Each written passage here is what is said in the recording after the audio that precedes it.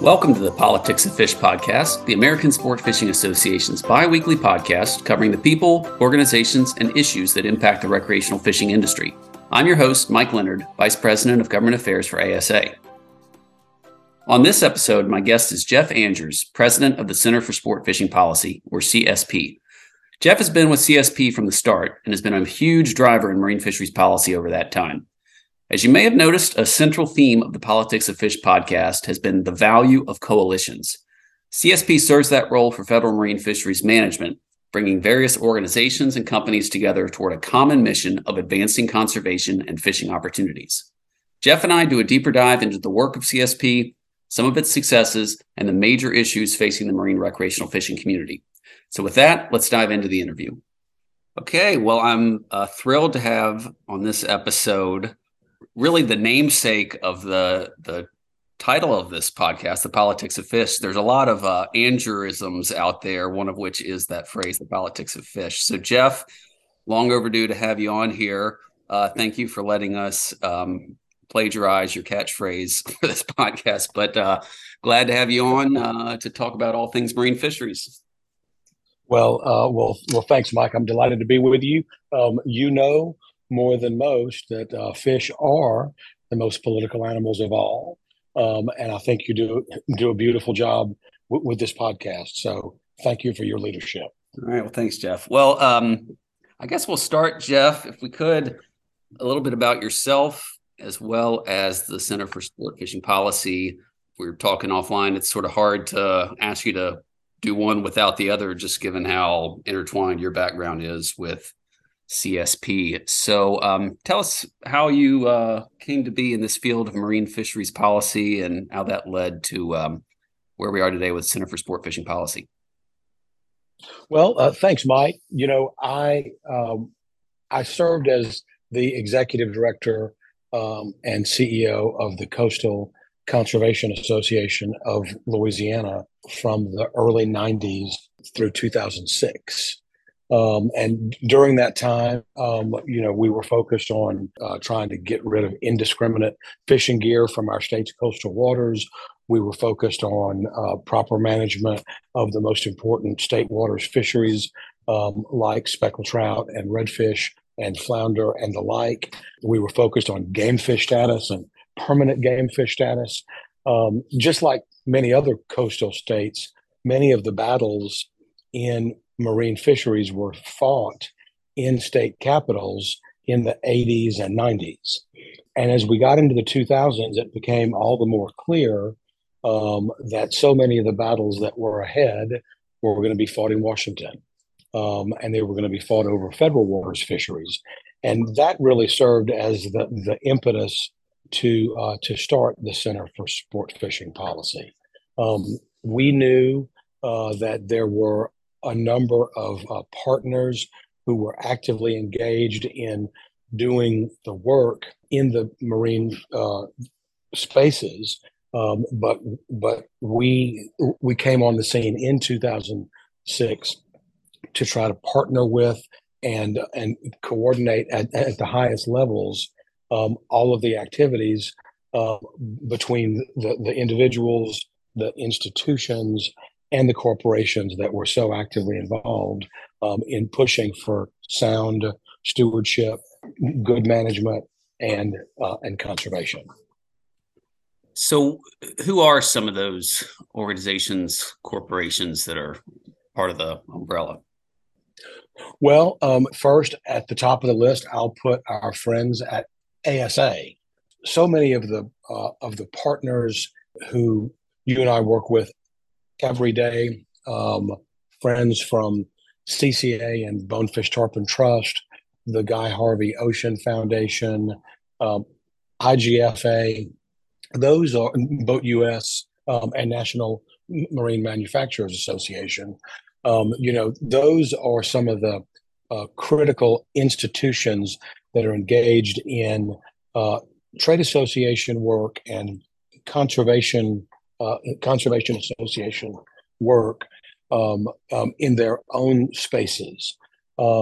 There are so many of the for-profit partners who sell two anglers, friends like Pure Fishing and Shimano and Yamaha and Brunswick, our friends at Sea Star Solutions, now Dometic, Bass Pro Shops. I know one of your earlier guests on this podcast was Bill Shedd, the president of AFTCO. He also serves as our vice chairman. But, friends at Gorman and Gemlux and Costa, so many of the boat builders like Maverick Boat Group, Sportsman, Viking, our friends at Everglade and Invincible, Yellowfin, Regulator. And I would be remiss if I didn't mention Grady White Boats, because the first boat builder to catch the vision of the Center for Sport Fishing Policy was Eddie Smith, the owner of Grady White Boats. He saw the need to unite marine conservation with marine manufacturing. And he was one of the first guys to step up and say, count me in. And Eddie is an icon in marine manufacturing and made a huge difference as we grew from our infancy in 2006, 2007. To the point that you have a Eddie Smith, what's it called, the Conservationist of the Year Award, right? We actually called it the Eddie Smith Manufacturer of the Year Award because we want to focus on how manufacturers have been so focused on growing marine conservation across the country. Yeah, and so it's a big umbrella, big tent, just all the groups and companies that you rattled off there, and even more that not enough time to fit them all in. But You're right. We talked about this on the last episode with Whit Fosberg, with Theodore Roosevelt Conservation Partnership, that you've got organizations or even companies that, there's so much overlap in what we're focused on, but we tend to be kind of myopic. We just focus on what we're doing, what's right in front of us. So the coordination doesn't necessarily happen organically. What's been, as you've been watching this for over 15, 16 years now, what have you seen in kind of the before and the after CSP was created in terms of the value of bringing everybody together and kind of uniting towards a common mission? Well, Mike, a coalition is always bigger than the sum of its parts. Our friends in the trade association business, like ASA and NMMA, the Marine Retailers Association of the Americas, and some of the others, there's a focus in trade associations that is different than some of the marine conservation organizations that are focused on membership and serving their members, like CCA and IGFA and Bonefish Tarpon Trust. All of us are generally pulling in the same direction all the time.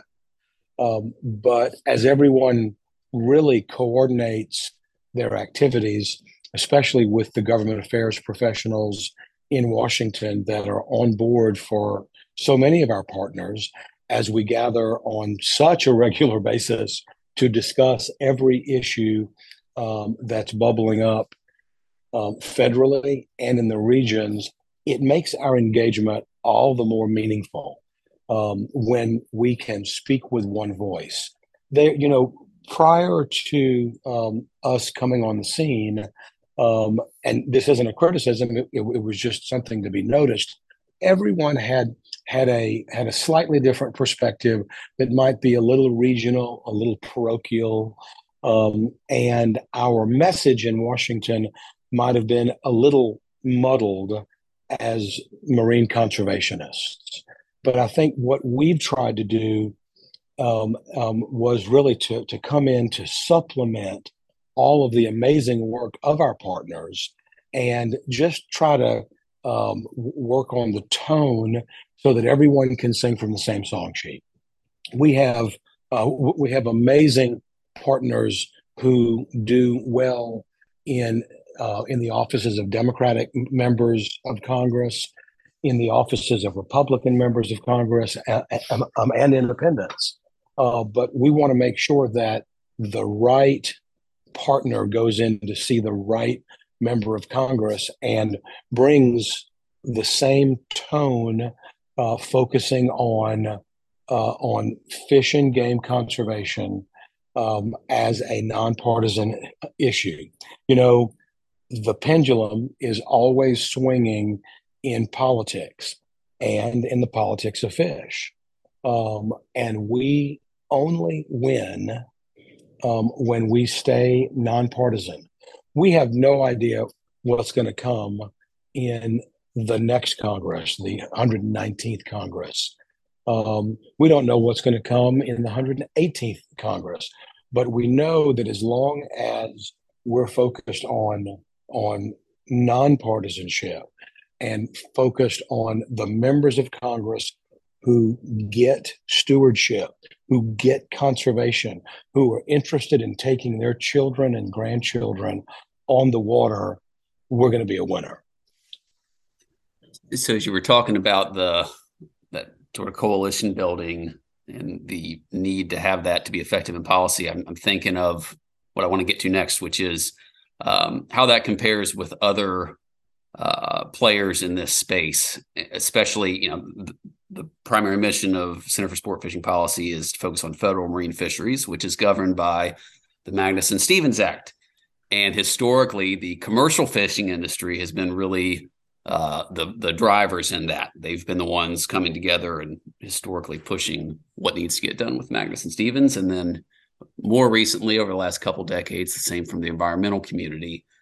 And it wasn't until CSP came along and started having us all working in a more coordinated, cohesive fashion that we started to see the recreational fishing community be able to have a say in the Magnuson-Stevens Act, to the point that we were able to get something called the Modern Fish Act done. So, Jeff, can you kind of give us a little bit more color around that? The Modern Fish Act I know there's been a lot of victories that CSP has been a part of, but that's probably the biggest over the last 10 years or so.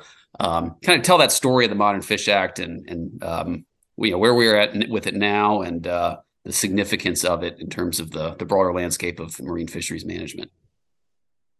Well, Mike, I want to make sure that all of your listeners know of the incredible leadership role that you personally played in the passage of the Modern Fish Act.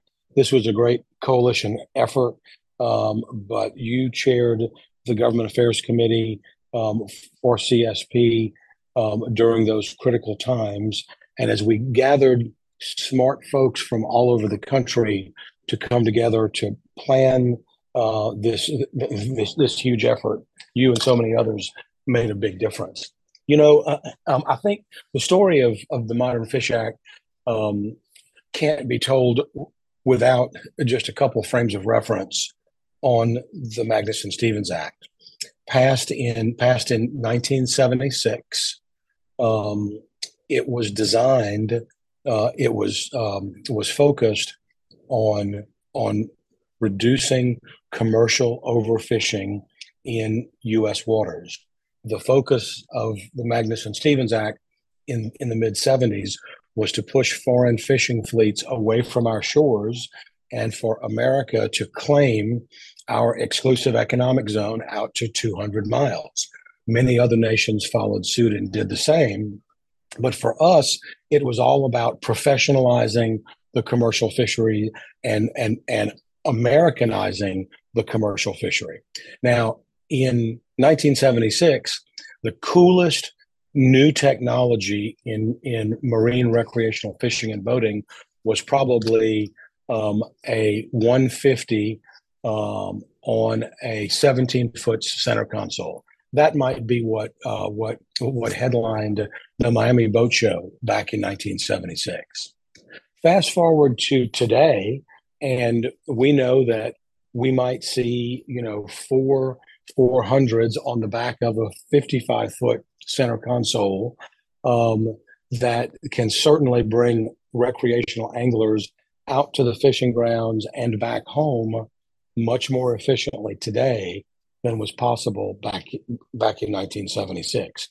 While there have been technological advances on the water in boating and fishing technology, there had not been those same legislative changes to keep up with what has become a large and frankly larger sector in marine fisheries, the recreational fishing sector.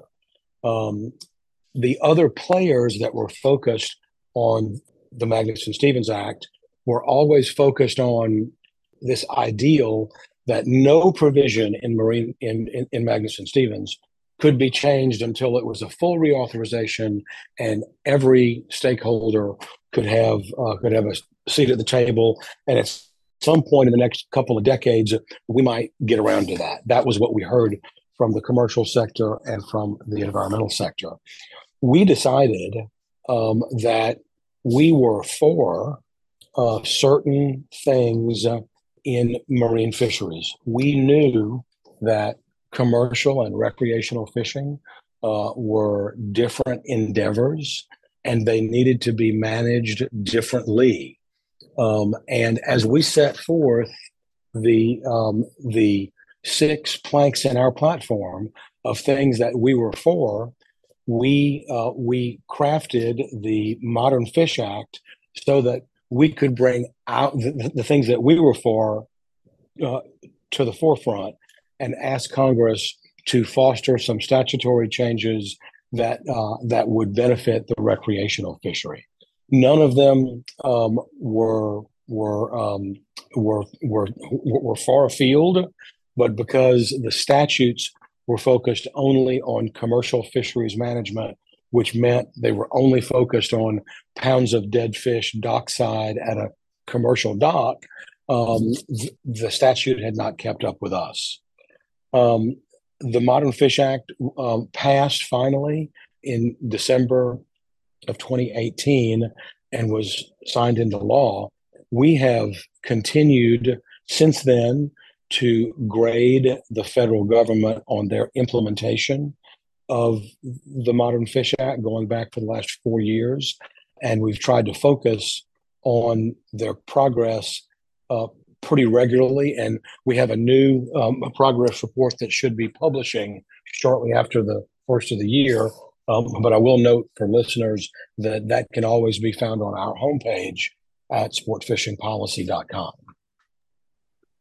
Yeah, it's a long journey. And as we've often discussed, once a bill gets signed into law, that's when the work really starts. That's what we've been having to deal with the Modern Fish Act. But, there have been some signs of progress. And, I would encourage folks to, check out that progress report, see where things are going well and maybe going slower than we thought or worse than we had hoped. But, or a recent example in the Mid-Atlantic region, one of the central pillars, as you mentioned, in Modern Fish Act was looking at alternative ways of managing recreational fishing that are different than the standard commercial fishing model of setting catch limits and monitoring catch in real time to the pound and closing the fishery down when you reach that limit. It just doesn't work with recreational fishing given the nature of it and data limitations. But we're starting to see some of these alternative, better, more flexible ways of managing recreational fishing work their way into, in the Mid-Atlantic, it's black sea bass, scup, and flounder, I think, are the 3 species. So, it's not going to all happen overnight and really not happen from the top down, but rather from, working with the councils, but having that additional flexibility in law to allow for recreational fishing to be managed in a more modern and appropriate way. So, and Mike, I do want to offer kudos to the Mid-Atlantic Council because they are expected to implement a harvest control rule in 2023 that works to address the limitations of MRIP by evaluating other metrics like stock status when determining the direction and magnitude of a management change. Although the success of a harvest control rule like this in that space is unknown at this point, we feel we're going to see success there, and we strongly encourage NOAA Fisheries to use similar collaborative stakeholder models across other regions to advance wreck management reform timelines and test similar proposals. I think that the agency leadership has been proactive recently in encouraging the council's efforts on alternative management methods, but I know that more work can be done. Yep. And you said the term harvest control rule. There's maybe 20 people in the country that understand what all that means, but for everyone else, just know it's really important. And ultimately, in terms of regulations, it'll mean more stability, less of the yo-yo effect we see in a lot of fisheries where, from one year to the next, season lengths, bag limits, et cetera, can be slashed, in half. The idea is let's get more stability in these regulations, and ultimately, over time, hopefully that allows a more positive access, opportunity, business environment to operate in. Well, and Mike, I do want to add, harvest control rule is a weedy fish head, fisheries term, but the states, the states, all of the states do an excellent job managing their fisheries. They don't manage recreational fisheries in the 50 states the way that the federal government does, because the federal government had, before the Modern Fish Act, been focused, as you noted, only on pounds of dead fish dockside. States use other tools in the fishery management toolbox, like extraction rates, fishing mortality rates, traditional or cultural practices of native communities. But the states provide for anglers in state waters fisheries much more stability, much greater access, much greater opportunity. And that's why there's such a wonderful, trusting relationship between anglers and state managers. We've just tried to foster, through the Modern Fish Act, these other tools that work in the states to be acceptable in federal law. And that has made a big difference in the Mid-Atlantic, and we hope that the sentiments there can be exported to other regions like the South Atlantic, the Gulf, New England, and the Pacific. So in the few minutes we have left here, what else? Modern Fish Act is still, it's not done. It's still something we're working on. But what are a few of the other top issues that CSP is working on that folks need to be aware of? Well, we've been actively engaged in Gulf red snapper, South Atlantic red snapper, and both of those fisheries are challenging. In the Gulf, thanks to state management and the leadership and partnership of each of the Gulf states managing their own fisheries, we've seen a dramatic improvement in stability, access, and opportunity for Gulf red snapper. So much so that the season in my home state of Louisiana went from projected 3 or 4 days in 2017 to over 100 days in the last couple of years. And that's a function of states doing it better. The challenges on the South Atlantic are different, but we believe surmountable. And we have encouraged federally members of Congress and the agency to take the steps that can get us to a more robust fishery where anglers have access and opportunity there. Mike, perhaps the biggest issue on the horizon right now is this issue of right whales in the North Atlantic, Brutus whales in the Gulf, and gray whales in the Pacific. We all know that North Atlantic right whales are endangered, and recreational anglers and boaters want to do our part to help conserve this iconic species. the federal government decided to pursue a rulemaking without talking to recreational anglers and boaters, wherein they set forth a proposed rule late this summer that is really not ready for prime time. We don't think that the proposed rule is going to save the North Atlantic right whale, but we know that it will destroy recreational fishing and boating all along the Atlantic coast. Currently, there is a rule in place where there are discrete zones in which vessels 65 foot or larger must go 10 knots or slower. The proposed rule takes those discrete zones and expands them to cover pretty much the entire Atlantic coast from Massachusetts to Florida out as far as 90 miles, and keeps those areas in this go slow zone for as much as 7 months out of the year. We know that recreational anglers and boaters are America's original conservationists. We know that we have been paying for conservation for 100 years. And we're still kind of stunned that NOAA didn't even ask for our input. You and I know, Mike, that pretty much every marine conservation challenge that we've seen over the last 50 plus years, the solutions to those challenges have been brought by people in the marine conservation community like us. We feel like we have shared appropriate comments with the federal government. We've asked them to pause this rule and to listen to the concerns of recreational anglers and boaters. And we are hopeful that they will hit pause and change course. We don't know that yet, but this whole rulemaking process is a long slog, and we are certainly hopeful.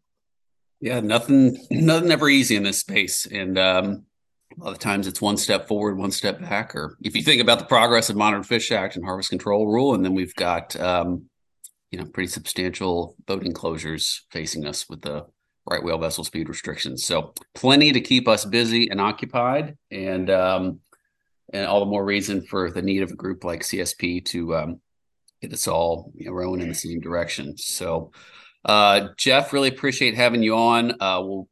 For folks in the industry that are not currently aware of or involved with CSP, would certainly encourage you to do so if you've got an interest in marine fisheries and it has an impact on your business. And we'll include information in the show notes on how to get in touch with CSP and learn more about them. So, Jeff, before we end here, any parting thoughts?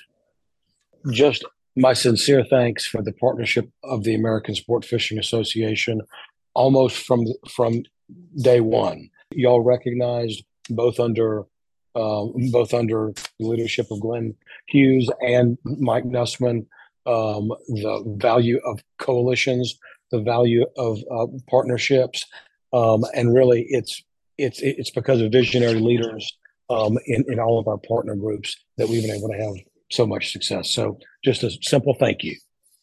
Absolutely. Well, thank you, Jeff. Let's keep it going, and appreciate all the work we do together, and Merry Christmas to you and your family. And I know we'll be talking plenty probably over the coming weeks, and certainly as we get ready for what we want to do in 2023. So thanks so much for your time, Jeff. Thank you, Mike. Merry Christmas. Thanks again to Jeff for taking the time out of his busy schedule to chat and explain more about CSP and how it's working to bring the sport fishing community together on marine fisheries management and conservation issues. To learn more about CSP, visit their website, sportfishingpolicy.com. We'll be back in a couple weeks with the next episode, but in the meantime, please subscribe, give us a 5-star review, and share the Politics of Fish podcast with your friends, family, and colleagues. Thanks for listening, tight lines, and have a great holiday season.